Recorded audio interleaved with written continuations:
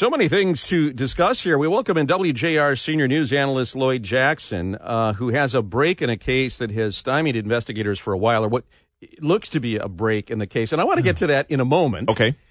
But first up, Chief James Craig. You and I both know him well. We both respect him. I think we looked at him as being kind of a seasoned candidate because he's been on the firing line as chief of police. Sure. He knows how to handle the politics.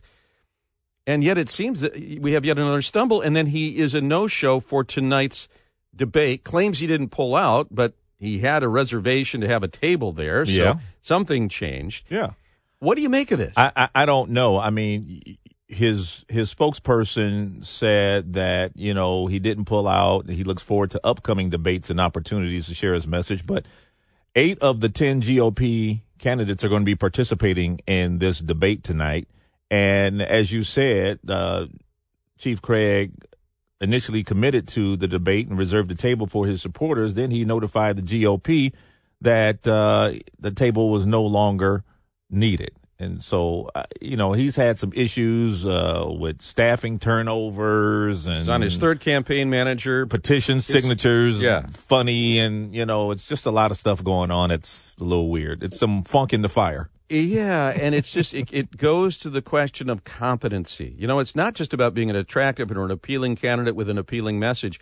You got to get the X's and O's right, too. Yeah. You know, it's you can have the best quarterback in the world, but if you don't have the coach to execute the plays, you're never going to win. Now, he's going to be speaking tonight. Instead, he said he had a prior commitment. He's going to be speaking to the Mechanical Contractors Association's annual meeting. Nothing against the mechanical. Huge turnout. I got to be a huge turnout there. You know, nothing against them. But you mean to tell me you couldn't say, listen, I have to, you know, postpone it. I'll talk to you guys another time, but I have to, you know, be part of this debate? Because it looks like, you know, you're kind of arrogant too. Like, I don't really need to do this. I'll go off and do this other. You know, so, that's the other. You're right. You don't know how voters will interpret this. Now, in a couple minutes, we've got a release coming talking about what's going to happen at the Greater Detroit Regional Chamber of Commerce on Mackinac. Mm-hmm. There's going to be a debate there. And I think we're going to find out who the participants are going to be. And we'll be able to share that after the 4 o'clock Fox News. Okay. And we'll see if Chief Craig's on that list. And even if he is on the list, you know, there's now still a question mark over whether he will show for that one. Right. And by then, the other question is, I can look at the data on that, we may have 3 fewer people on the debate stage there because of this whole petition fraud and signature malfeasance. That's right. There as well. Mike Duggan, Detroit mayor, also Chief James White, going to the White House to talk about the importance of the American Recovery Plan's funding for police. Yes. You've watched this department. How important was that investment in policing here? It was huge. And, you know, the Detroit Police Department has used that investment to do more community policing, also more training for their officers, and it's been a great thing. They're going to be with other police chiefs and law enforcement officials meeting with the president tomorrow as well. And I think Detroit is one of the standouts of what they've done with using the money that came from the American Rescue Plan. Well, and when he visited him a few weeks ago, Mayor Duggan said, look, Joe Biden needs this. He needs to hear that the things he's doing actually are making a difference on the ground in various areas. Because the subtext to this is, it's helping to fight crime in Detroit, but it's also that spending bill, the $1.6 trillion, which at least partially has contributed to the inflation that every man, woman, and child in Michigan is experiencing right now. Mm-hmm. But it's to put the positive spin on the fact, but look at what we've accomplished with it. So it's going to give a more balanced picture, and it's going to give the president some help. He's had producer price index came out today, and it was 11%, and that targets inflation months from now as those supplies end up going into finished products. And we'll talk about that at 4:05. In the meantime, talk to me about this case. This is a 17-year-old man that was lost and now may be found, but with a tragic conclusion. Yeah, the Detroit Police Chief James White leading a coalition of other law enforcement agencies across Wayne and Macomb counties to begin a recovery search for 17-year-old Zion Foster of East Point, who investigators believe is possibly buried in a landfill in Lenox Township.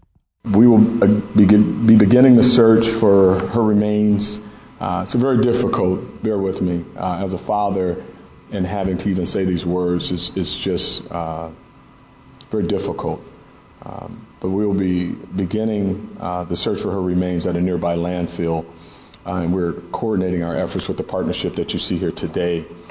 We will take the lead. We have taken the lead. I made the decision to take the lead on this case from East Point Police when the case first happened, and we have done everything we possibly can as the lead investigative agency to bring closure and conclusion to this case. Now, Zion was last seen back on January 4th with her cousin, Jalen Brazier, who has been convicted of lying to the police in the investigation. He's currently doing 23 months to 4 years in prison. Brazier admitted to police that he found Zion dead and threw her dead body in a dumpster. Investigators believe that Zion is now in the Pine Tree Acres landfill in Lenox Township.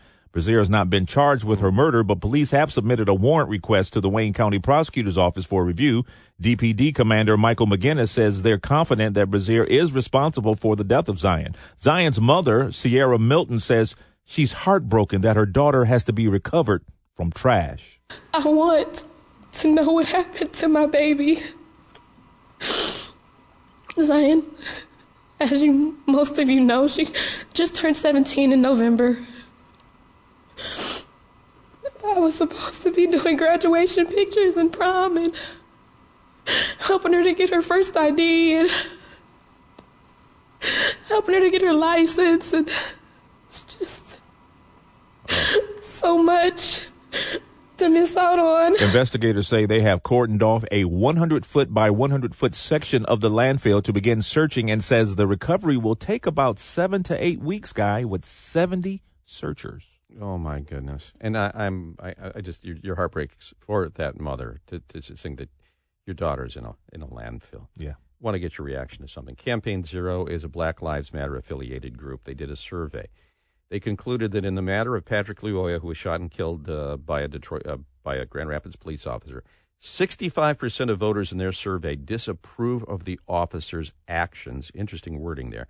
62% support releasing the officer's name. 59% support suspending the officers until the investigation is closed. You think those numbers are an accurate reflection? Well, I think it's an accurate reflection if the people they surveyed are Detroiters. But if they were to survey statewide, West Michigan, I think those numbers would be a little different. Considerably different, yeah. I had the same, and I have tried to find and see the basics, see the raw data. I can't find it anymore, so we'll keep working on that. Lloyd, thanks so much. We covered a lot here. Yes, we did. And we'll be back.